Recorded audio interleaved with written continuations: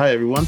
Welcome to episode 74 of the Criminology Academy podcast, where we're criminally academic. My name is Jose Sanchez. And my name is Jen Tosling. Today, we have Dr. Janet Lauritsen on the podcast to talk with us about her career as a criminologist, her work on victimization, and her thoughts on the field. Janet Lauritsen is Curators Distinguished Professor Emerita in the Department of Criminology and Criminal Justice at the University of Missouri, St. Louis.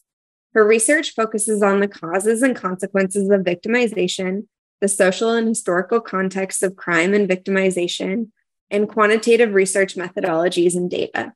Her research has been funded by the National Science Foundation, the Bureau of Justice Statistics, and the National Institute of Justice. Dr. Lauritsen served as chair of the panel on modernizing the nation's crime statistics for the Committee on National Statistics of the National Academies of Sciences. In 2013, she was named Fellow of the American Society of Criminology. She served as co-editor of the flagship journal Criminology from 2018 to 2020, and as president of the American Society of Criminology in 2022. All right. Thank you so much for joining us, Janet. We are excited to have you on the podcast today and get your perspectives on your career and victimization research. Thank you for having me. All right. So anytime we record one of these episodes, we always like to go back to the beginning because we always find it really interesting how people end up doing what they're doing. And, something that Jen and I have both enjoyed is that it seems a lot of us kind of tend to stumble into this. Jen and I both were kind of just like wandering around, and then eventually we're like, you know what, let's become criminologists, or somehow like the field finds us. So we know that you received your bachelor's, your master's, and your PhD at the University of Illinois, Urbana. They're all in sociology. But I've also heard that actually wasn't how you started out. So can you kind of walk us through where you started and then how you ended up in sociology and then criminology? Yeah, sure. I think it's actually a really important question. I'm relieved to hear that members of the younger generation also feel like they're stumbling through. I thought it was just older people who had those experiences. I never had a plan. I did not go to college after high school. I went to work. First generation college student. After working, I've been working since I was 14. After working for a while, after high school graduation, I realized that I'm not going anywhere. I'm going to be stuck at minimum wage or slightly above. And so I decided to go to community college. And I went to community college for 2.5 years. And then transferred to the University of Illinois. So by the time I was ready to transfer, I had 2 years of credit towards my degree. And so that made the transfer really easy. But when I went to the University of Illinois, I was a math and computer science major. And by about the middle of my junior year, I realized that was becoming very abstract, very theoretical, and very weird. I couldn't see the application. It was another world. And so I had taken 2 sociology classes as an undergrad, and I just decided I'm all in. Those were the most interesting ones I ever took. I'm all in, switched my major, and put in 45 hours of sociology classes in the last 3 semesters of my undergrad degree. Then when I was ready to graduate from undergraduate with a bachelor's degree in sociology, it was a recession, 1982 or 3, I think. And one of the professors said, we'd like to admit you to our graduate program, but we would need you to apply. And my question to him was, what is graduate school? He said, just like more school? How does it work? And I said, I can't afford to go to college anymore. I had loans. And said, well, we'll pay you and we're going to give you a job. And I could not believe that possibility. So, of course, you take a free education at a school that you really enjoyed in this area that you wanted. And it just was, if it wasn't for them reaching out to me, I don't know what would happen. So I studied sociology, and I loved all the areas of sociology, for everything from demography to social psychology to social movements. But at some point, you have to decide which area you're going to take your comprehensive exams in. And I decided at that time, it was a close call between demography and criminology. And I decided to go with criminology because I felt like I found it a little bit more interesting, more meat on the topic. And so I decided to study criminology. at that point, or deviance and social control more broadly. So that's how I got into criminology. There was never a plan. I did not grow up thinking I wanted to be a criminologist. In fact, I don't like crime shows, crime books. I'm not interested in it as an entertainment form either. So it was never a passion of mine. Yeah. I watch some of those shows, but they wouldn't be my first choice either. I know, Jose, you're different I love on that, them. aren't you? Yeah, I love them. Although, Yeah. like, the more entrenched I become in the discipline, the more insufferable I become to my wife Good. with it. Good. But I mean, yeah, I think Jen can attest to this too. But like, yeah, we came into this, we didn't have a plan either. I remember it was the spring semester of my senior year, almost halfway through the semester when I like walked into a professor's office. I was like, hey, so this research thing you keep talking about sounds kind of interesting. How do I do that? Yeah. And I think the reason I got some attention from the faculty is that the sociology students I had a strong math background, and I had that background because my father told me, if you're going to do anything, you'll be good at study some math. Somebody will always need somebody with strong math skills. So study math. I liked it. I like numbers problems. I was never good with crossword puzzles, but I love numbers problems. So I just did it. And at the time, because I was studying computer science, now this is the early 1980s. There were not personal computers. There was no internet. I was the only one, I think, as an undergrad who could do the analyses that I knew how to use a mainframe computer. And so they thought, well, this young woman has some skills that a lot of the faculty would like to take advantage of. And so I was in the right place at the right time with those skills. So I never had to worry about somebody wanting to hire me as a research assistant just because I could do some things that other students couldn't do. So it was kind of luck of timing in that regard. But then I loved research. I loved sitting at the computer, and I love number stuff. And so that's the kind of job I got. They had a computer lab, and my first job in graduate school was to help all the other graduate students learn to use the computer, the mainframe. Mm-hmm. Yeah. Yeah. Then there was a lot of people who were frightened. And I had to teach faculty how to use it. They were frightened of it. So it was like fun. You said, a whole new world that they were learning. Yeah. Mm-hmm. Yeah. And then you ask, so criminology, and my dissertation wasn't in criminology. It was informed by criminological theories of social control and deviance, some strain in social control theory, but it was about adolescent sexual behavior and early childbearing. That's the demography interest I had. Found that very fascinating topic. And at the time, I became drawn to it because it was so clear to me that when they explained why young girls were having sex, it was always in terms of their low self-esteem, and there must be some sort of problem with them. And while they explained boys as well, there's nothing to explain. Boys want to have sex. Wait a minute. So clearly some kind of important gender assumptions here that are going on that I found fascinating. And so I decided to test them, to see whether certain girls with low self-esteem and boys with low self-esteem, and do a comparative analysis of that. So I really was more broadly interested in crime and social control. So that kind of leads into our next question, which is really, how did you go from, your deviance interests and the demography interests into more of the victimology subdiscipline in criminology? Kind of how did you settle these research interests and steer that way? Again, that was an opportunity. So during my dissertation development years, they had just hired a young professor, assistant professor, Rob Sampson. He asked students to apply to work with him on a project, and I had the skills, and I started working with him. And he was working at the time with the British Crime Survey data.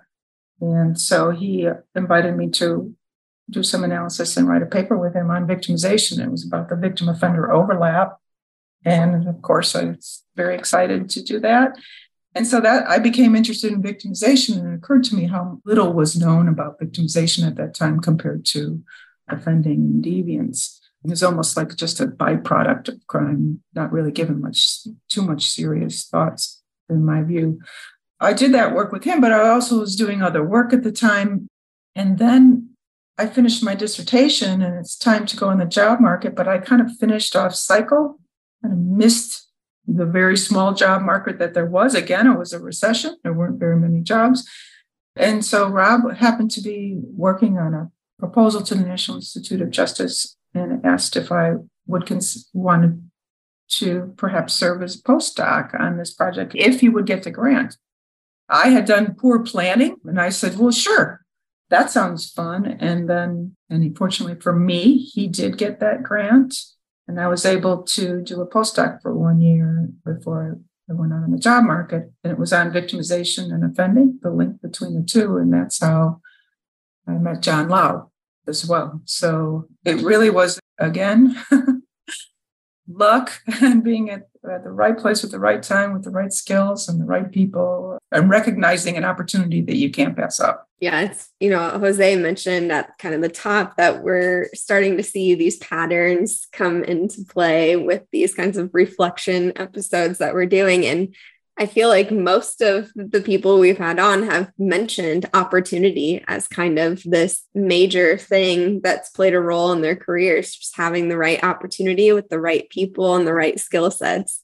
So yeah, it's kind of cool to see that, especially as Jose and I are going that way and we kind of are feeling in the same boat. So to see these people that we admire and have done great work kind of follow a similar trajectory is really cool.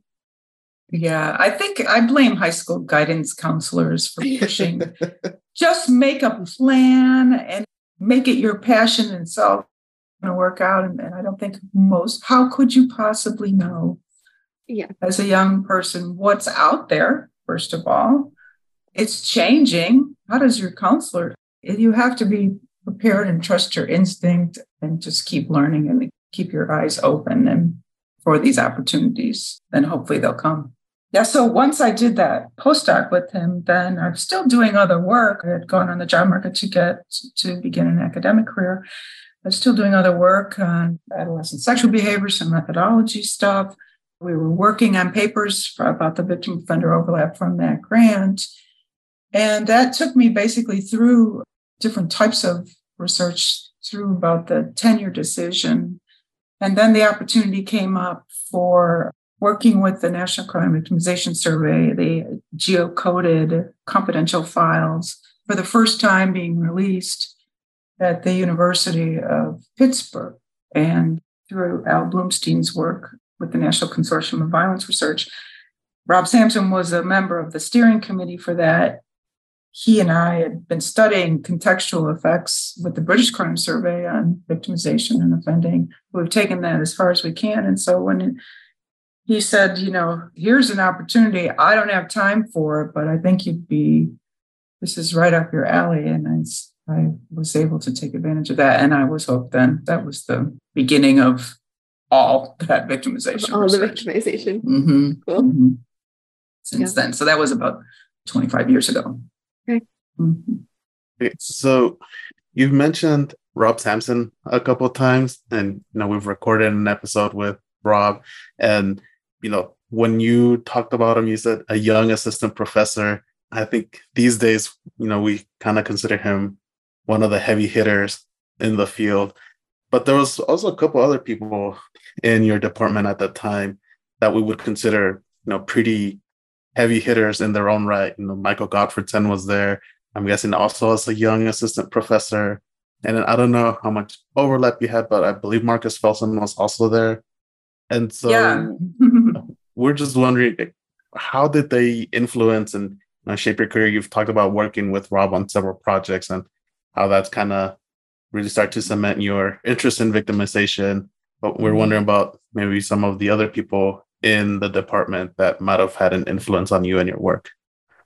So Michael Gottfredson was there while I was an undergrad, but he left around the time that Rob came. So I only had one class that he was involved in. And it turns out it was what we call a research practicum, where each graduate student had to do 40 telephone interviews for a survey. And you really had to learn the ins and outs of survey research. And I learned I had great respect for him, but I didn't have a personal relationship with him. I didn't take another class with him, and he was gone.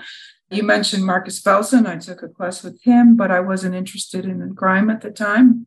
There were other criminologists there too. Ken Land was there while I was an undergrad, Land and McCall and Land and Cantor and CBS work.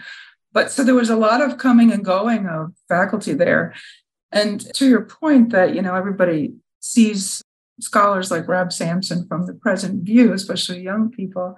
No, he was just a few years older, and no one knows how this is going to turn out for anyone. Same with John Lowe. He was just a young assistant professor. They had gone to graduate school together, and we were only a few years apart. So I would say to you, that's like young people, that there are young assistant professors that you probably know that they're pretty smart, and you should hang out with them and try to learn from each other and see they could be the next. They could have some really great trajectory of ideas and intellectual imagination that will help you. So I didn't know they were going to be who they were. I was sort of shocked too, because I knew him from the beginning. I knew he did good work, but there were a lot of people who do good work. I didn't know what would happen. So, yeah, they weren't who they are now. They were Stockholm Prize winners. They were trying to get tenure. Oh, yeah, that. All right. So kind of our last question, kind of reflecting back on your career, has to do with your career at UMSL. And something that we thought was interesting was when we think about a lot of professors that we know, looking back on their careers, most of them move around, at least to one other university, if not more.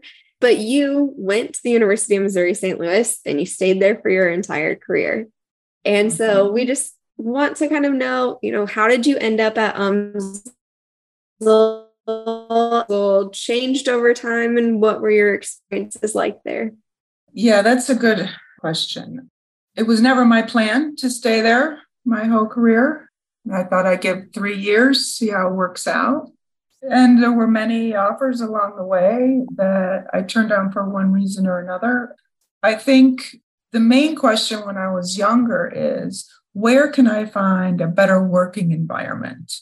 I never left or made a decision based on money, because you could get an offer if you have a good record some other place. It's, just assume that that's the case. Why would you go to another place? What is it that you're going to get from that place? And I had just the best colleagues. They came and went, and many of them are lifelong friends, and I learned so much from them. I hope that they learned some things from me. We would have great conversations from everything from qualitative work to time series work to different topics. And where else would I be able to find that kind of also both collegiality, but just good, really smart people. We always hired really smart people and recognize talent. I think one thing that I do remember when I was young, one thing that it's like, well, I don't want people that are too talented, because then I'm going to lose my job, because they're going to recognize what a fraud I am. But try to get over that if you have those insecurities, like many of us do. It's like, I just couldn't have imagined a better set of colleagues for all those years. I learned so much from them. And that's why I mainly stayed there. Then life comes along and you get married to someone who has a job at the same place, and then you have to find two. Now, that's those situations. My husband and I did get offers to go elsewhere. Rick Rosenfeld is my husband. Some people know. But then we had to figure out how it's going to work for both of us. And then by then you have roots and you have children in the area, or you have family nearby and responsibilities. So it's harder to move as you get older. And then if you have a pension, you stay for the benefits. So, yeah, it's pretty simple in my case. Yeah. And we've always heard great things about UMSL too, from all different people, and about, the colleagues and just the general environment. It's always been, just everyone. Kind of fun. It was fun. And people that have left, we've heard that they miss it at times. And I'm glad to hear that too. I mean, that's a real nice thing. And it's about people, right? So with people and respect for each other and picking your battles and not being afraid to disagree. It's fine to disagree. Disagree with my husband all the time on matters of education. It's okay. Win some, lose some. It's all right. Yeah, absolutely. Okay, so we'd like to start moving into the article that you sent us that we're going to discuss today.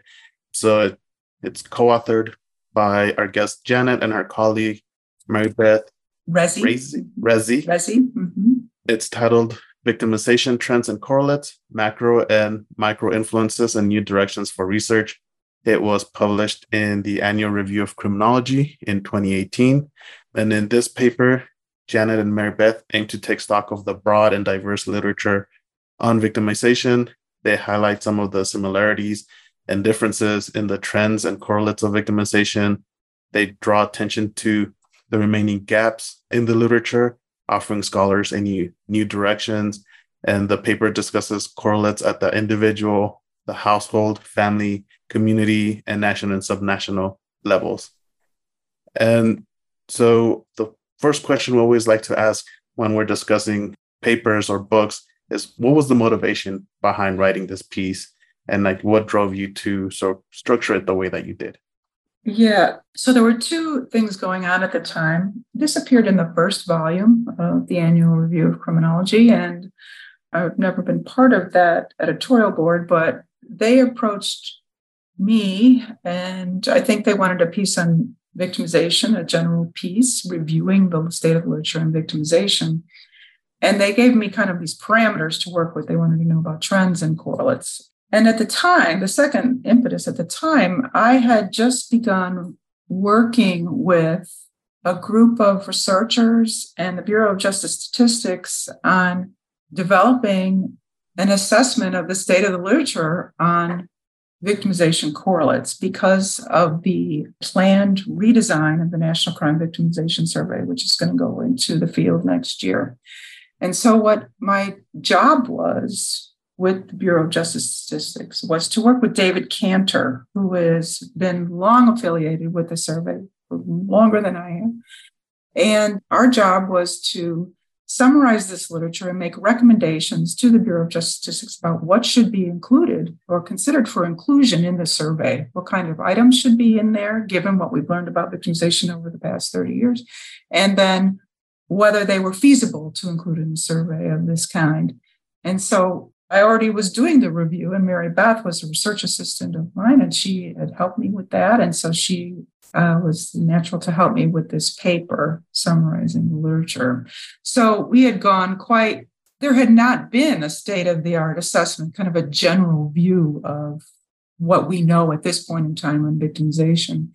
And so what she and I had done is gone through all the national and international data sets on victimization, anything in the U.S. that would be about victimization, like the Violence Against Women surveys, surveys of families and households, longitudinal survey of bad health, et cetera, et cetera. We went through all these to try to find what the correlates are, which ones were robust, which ones did we have most confidence in, and just we used our own judgment for that. We didn't do a meta-analysis for this, but we used sort of informed wisdom. Dave Cantor and I for the survey, and then Mary Beth and I for drawing our conclusions about what needed to be done. So that was the background of the paper.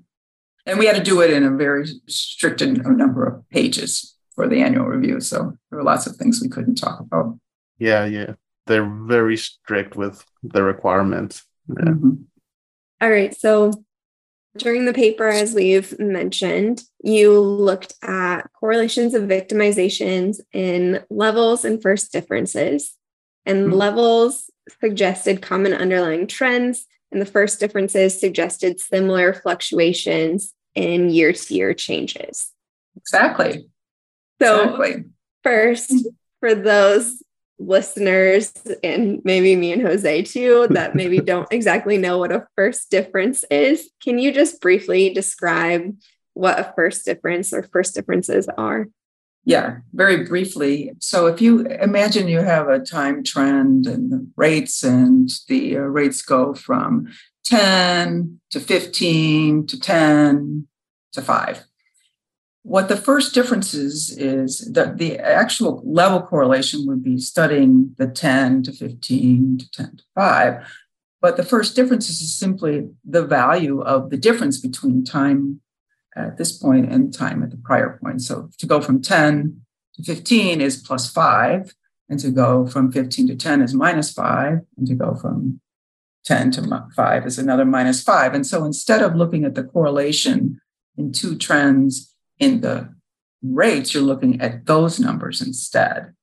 And what that tells you is what first difference correlations are used for as a starting stage in time trend analysis is to, instead of looking at the long-term trend, the similarities in the long-term view, you're looking for something with more causal strength and that can rule out a spurious correlation more easily. And that is, are year-to-year changes following each other in a patterned way?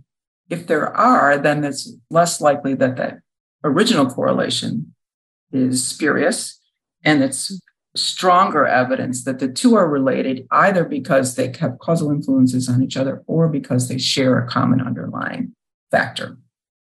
That's the short answer.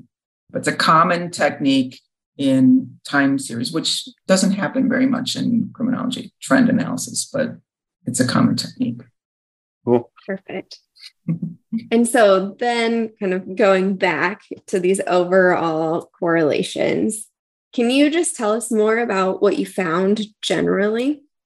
Sure. So we do in the beginning, what we do in this paper is we try to make the point that the field of victimization has been bifurcated, and it's been highly specialized by type of violence or characteristic of victims.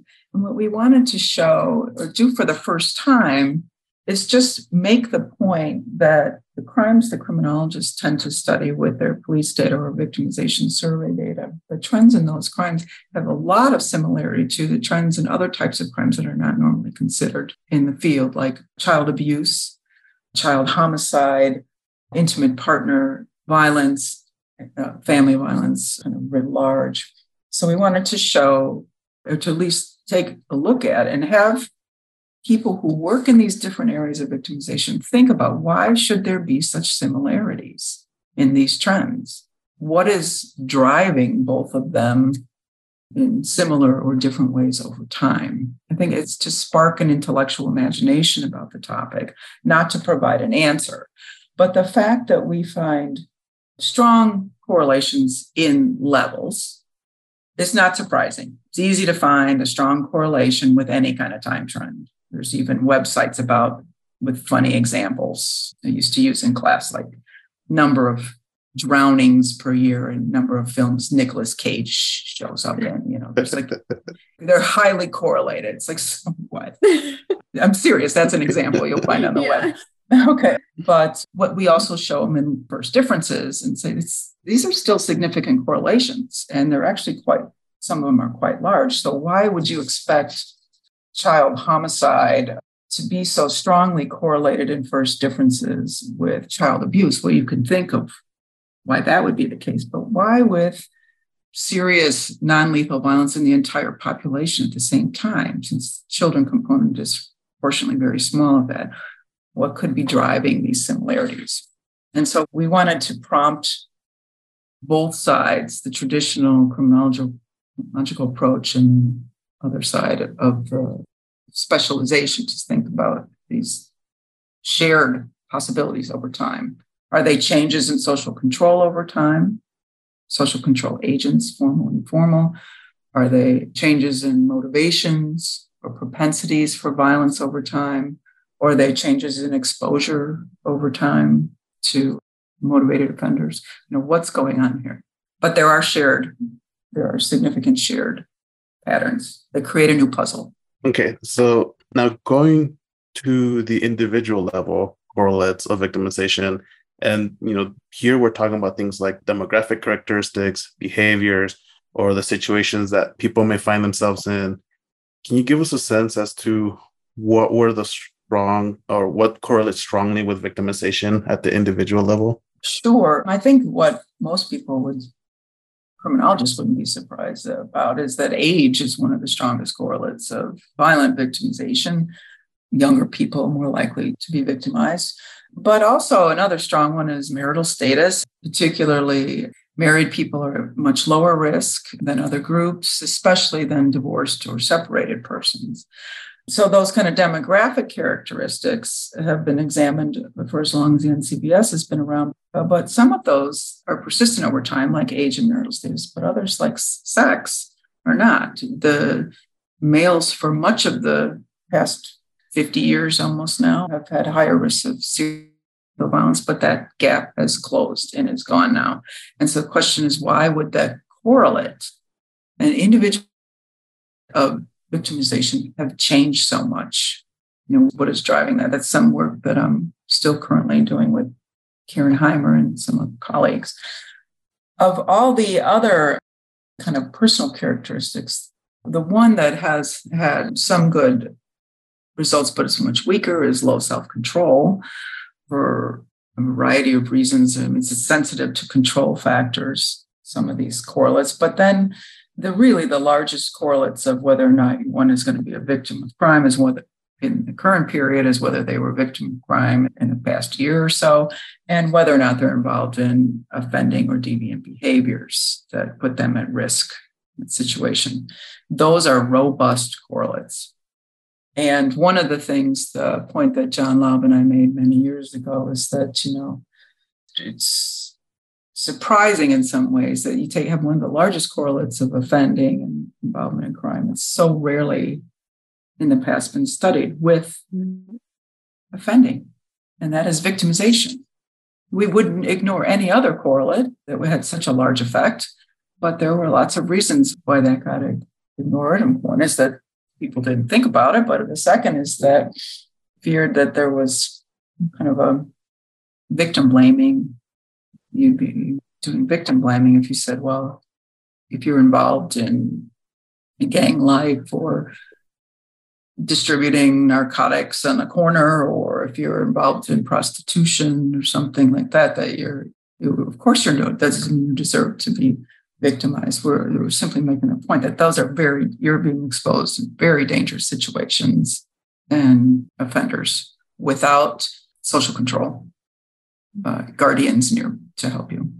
So the issue for those are so strong that they require, I think, the most serious attention. And that is that what can we learn about the factors that might break that link?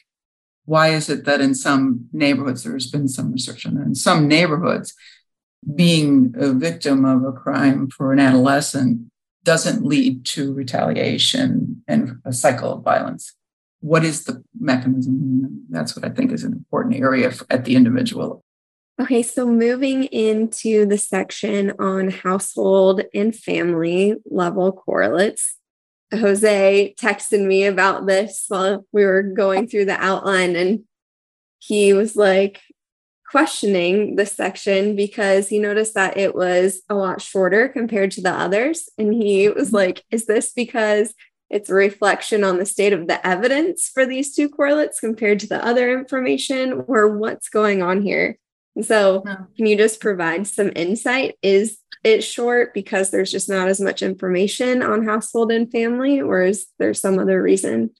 Yeah, I think there's less attention to it, certainly in the literature. I think this is not the case, though, as much in areas of family violence. But in other forms of violence, there's been less attention paid to it. And part of that is that, some researchers assume that, there can't be anything going on in the household. It's really more likely perhaps just to be a compositional effect, that it's just spurious. It's just a coincidence that these things are correlated with risk. But in fact, they're not. I've done some research earlier on. For example, if you look at single parent living with one parent or two parent, now the youth who lived in single parent families have higher risk for violent victimization.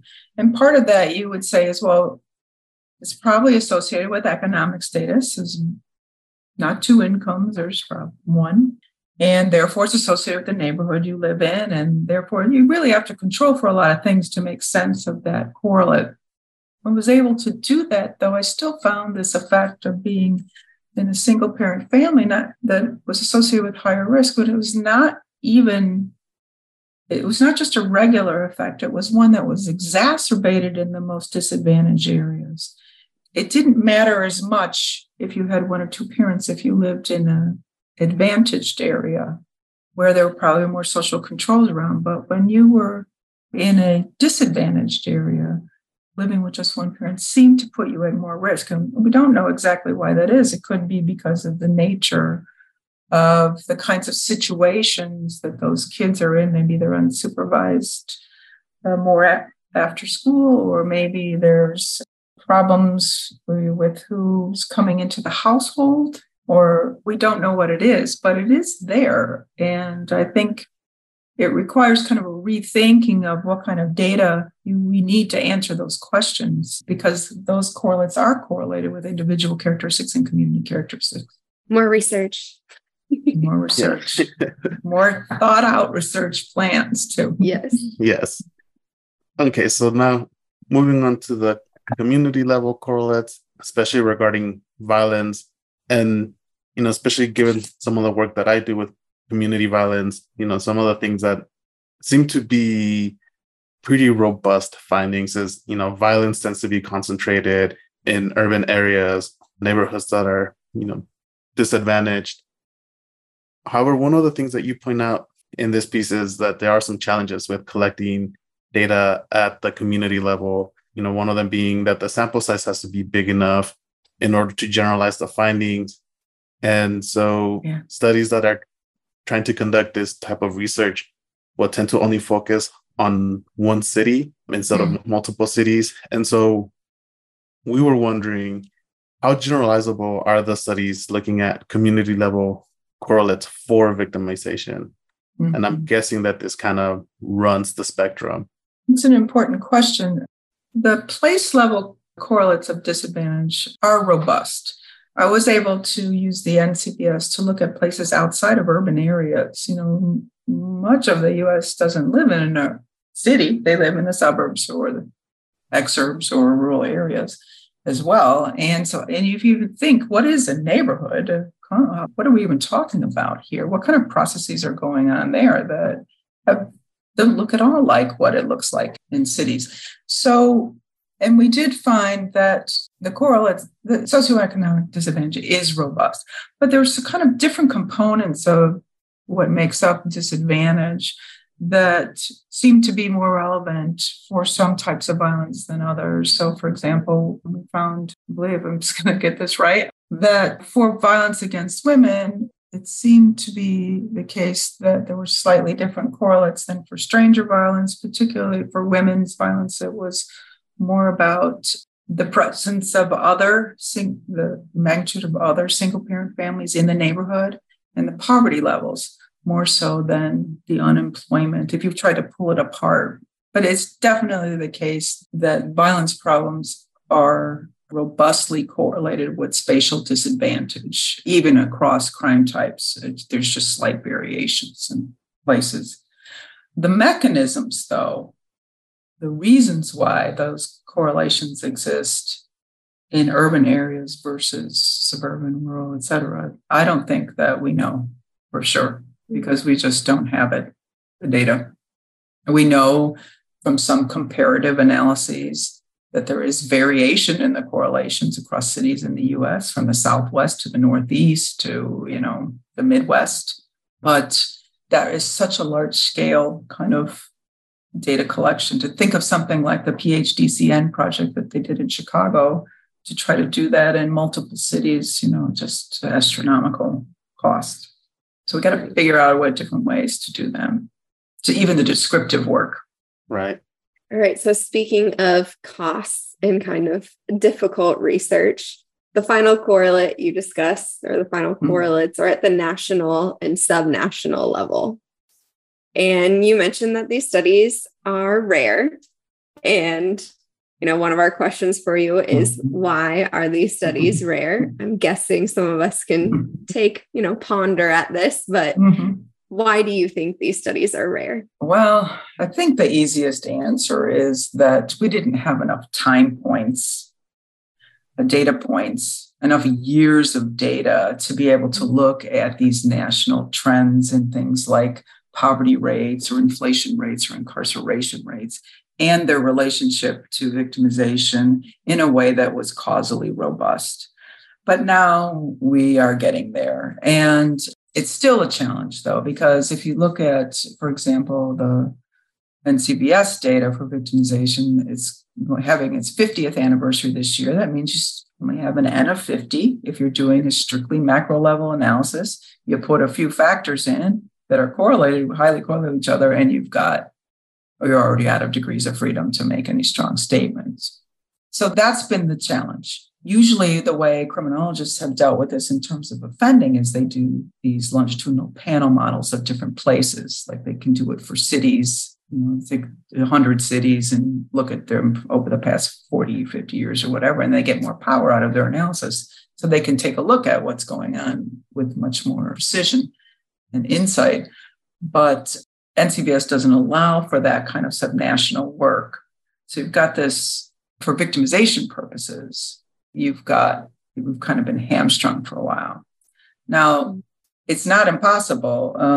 Working on some projects with Karen Heimer again, and what we're able to do finally now is that we're able to look at 50 years of data with the almost 50 years of data with the NCBS at the individual level, and then attach all these macro level correlates to it at the national level. So we can see what's happening during recessionary periods, what's happening when inflation is high in terms of victimization, which groups are in the US, not just in certain neighborhoods, but which groups are experiencing increases, say, in violence against women, intimate partner violence, and which groups are, if any, are experiencing higher motor vehicle theft rates, or et cetera.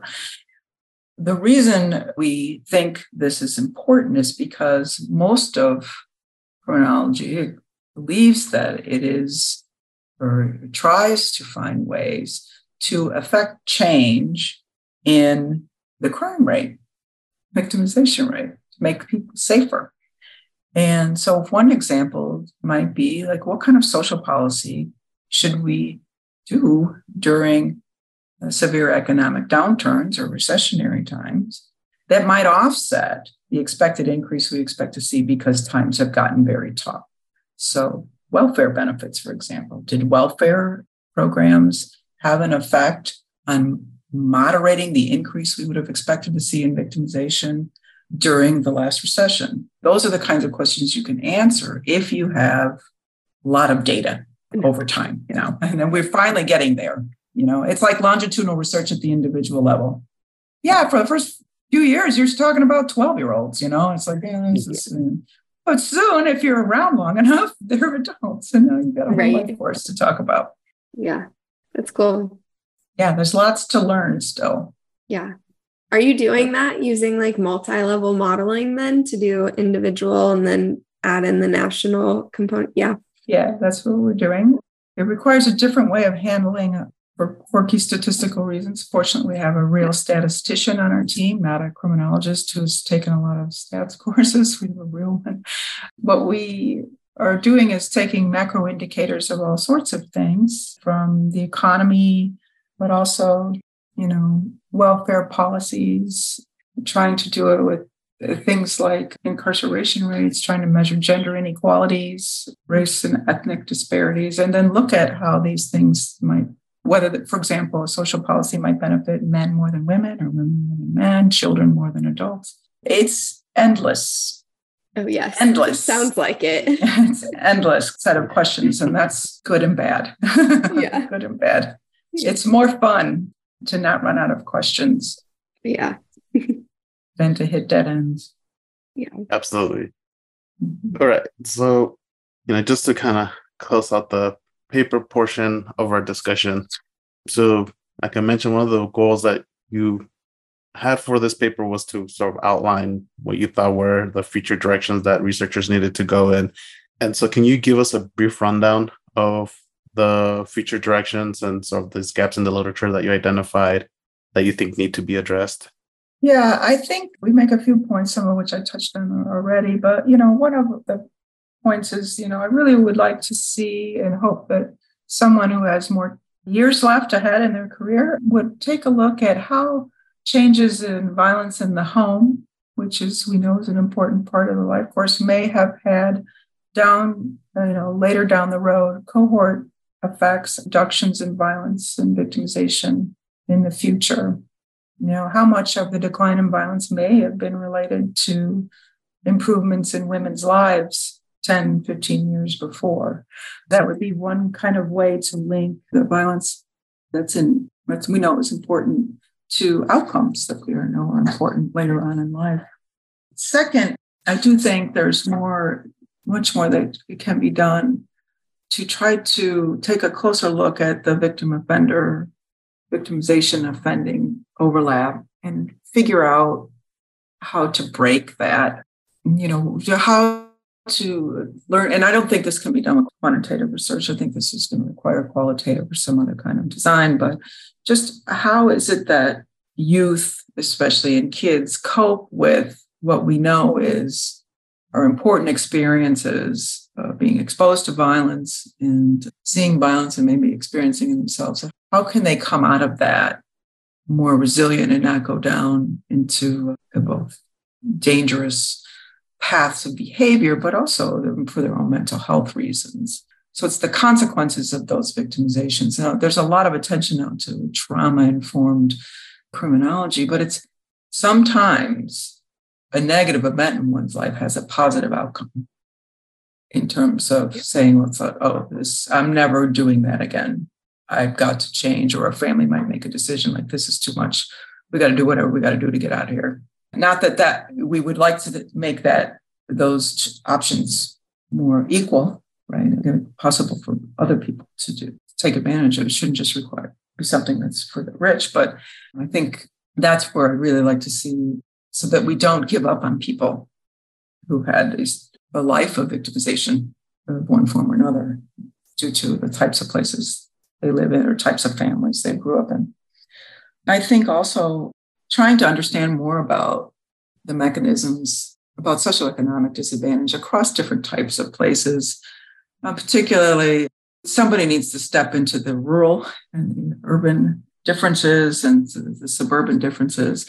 In my own city in St. Louis, lots of people are, yes, we know that crime is concentrated, but we also know that I don't have the exact figure in my head, but a good proportion, somewhere close to half of the people who get arrested or committing crimes in some neighborhoods don't live in the city. These borders are permeable. People come to places to commit crimes that exposes people who live there to high levels of victimization, and then they leave. Yet we only think of the mechanisms of disadvantage in terms of motivations for offending, not exposure by drawing people to the area and exposure to victimization risk. So I think more needs to be thought about there simply by let's take a look. How much of this crime is actually coming here and victimizing people here, and not because of the people who live here as much as it is from outsiders coming in. And then we do make some reference to new forms of victimization. I think I'll leave that for another day. I'm talking about violence mostly, but they are coming, and some of them are placeless. Mm-hmm. They are not about where you live. They are about what you're connected to, where your computer is, and what Wi-Fi you're on or something like that. So that there's a whole field emerging. It's like, what if we don't even consider space? Then what are the correlates of risk for these new forms of crime? They're emerging, increasing forms of crime. So those are kind of the basic points. I think there's much to be done, lots of projects in here. I think part of the reason that I will say one of the things that attracted me to victimization in the first place was, I mentioned not a lot was known, but also that left it open for me to step in and make, contributions here and there, which is a lot easier to do if you're studying something that few other people are studying, rather than trying to study the same thing everybody's interested in right now, because it's the hottest topic. And I've been around long enough to see hot topics come and go. it's just easier if you pick out something that's got a long-term trajectory of importance. So I would encourage everybody to please get interested in the victimization. It is crime, it is crime. It's just from another perspective. I think more people, or at least I feel like I'm seeing more research within victimology, come up. So it's there, but I do feel like there's still a lot that's open with it. Mm-hmm. And you have now given, as Jose likes to say, everyone marching orders. So everyone listening to this can get to it. Good. And it's not going to be easy. I'm not going to lie to you.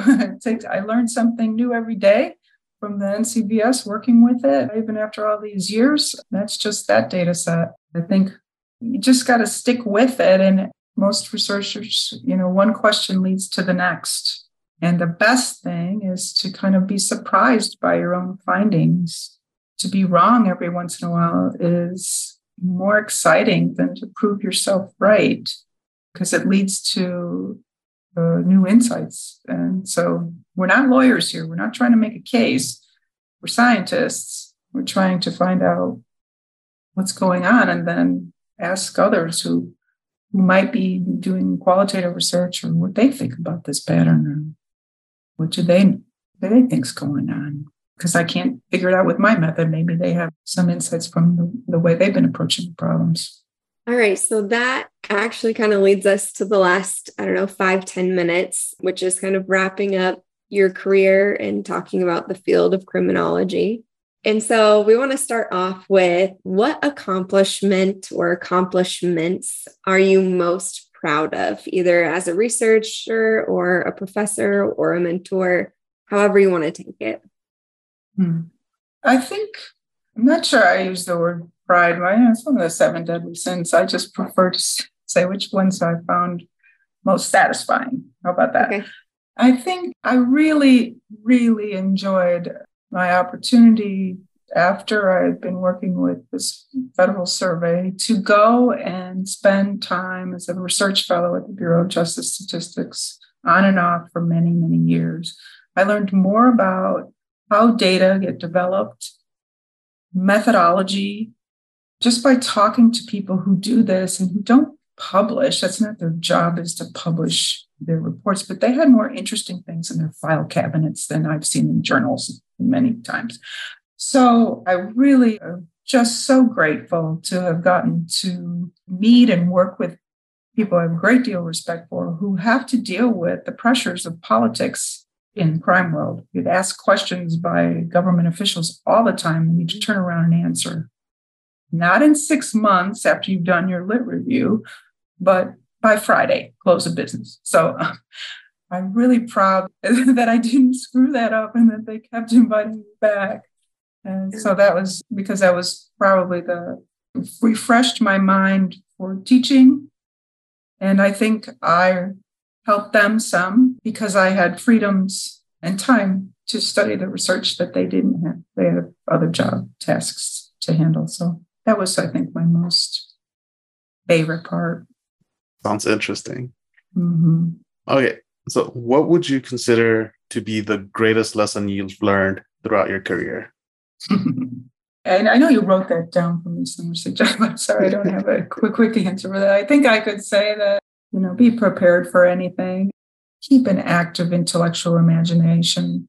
The more I read outside the field, the more interesting things I find to do inside the field. If we worry in terms of the future of criminology of becoming too hyper-specialized and talking only to ourselves, but political scientists, historians, sociologists, economists, they all have a lot of really interesting insights about problems that aren't the same, but they're actually very similar in structure and content. So keep an open mind and keep reading outside the field if you can. Find a way to create, it sparks your intellectual imagination.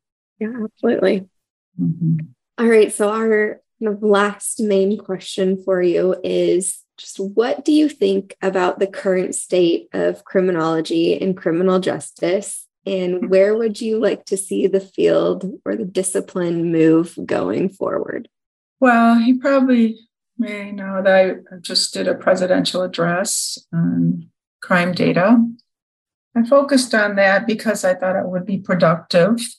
I don't want to see us give up the facts of the field that we study and trying to do the best and most transparent job of producing those facts. I just have to have faith that that's going to matter in the future. I worry that it's not. I worry that we're under so many political threats, and now that will be aided by technology, misinformation. Those are external threats that I think I'm hoping that people elsewhere have really good ideas on how to manage that. But the other thing I'd like to see is, this is going to sound, this is more of a critique of academia, is less infighting among some factions in the field. I think we forget what we share in terms of our goals and the reasons why we study this. Our approaches may be different. Our politics may be different. I hope we can agree on science and the value of an open mind and the role of advocacy as being different from the role of science. Because if we can't, then I fear that we're going to lose not control, but respect if we turn into a mostly political advocacy field. Why ask a criminologist if you have more confidence in an economist, for example? So I would like to see just where those problems exist, that they be carefully considered, thoughtfully addressed. Yeah. We can agree to disagree, I hope, all over the field. As I said before. Yeah. That's just important. It's okay. It's okay to disagree. Yeah, absolutely. Mm-hmm. All right. Well, those are all the questions that we had for you today. Did you have any last thoughts, anything that we didn't maybe get to that you'd like to touch on?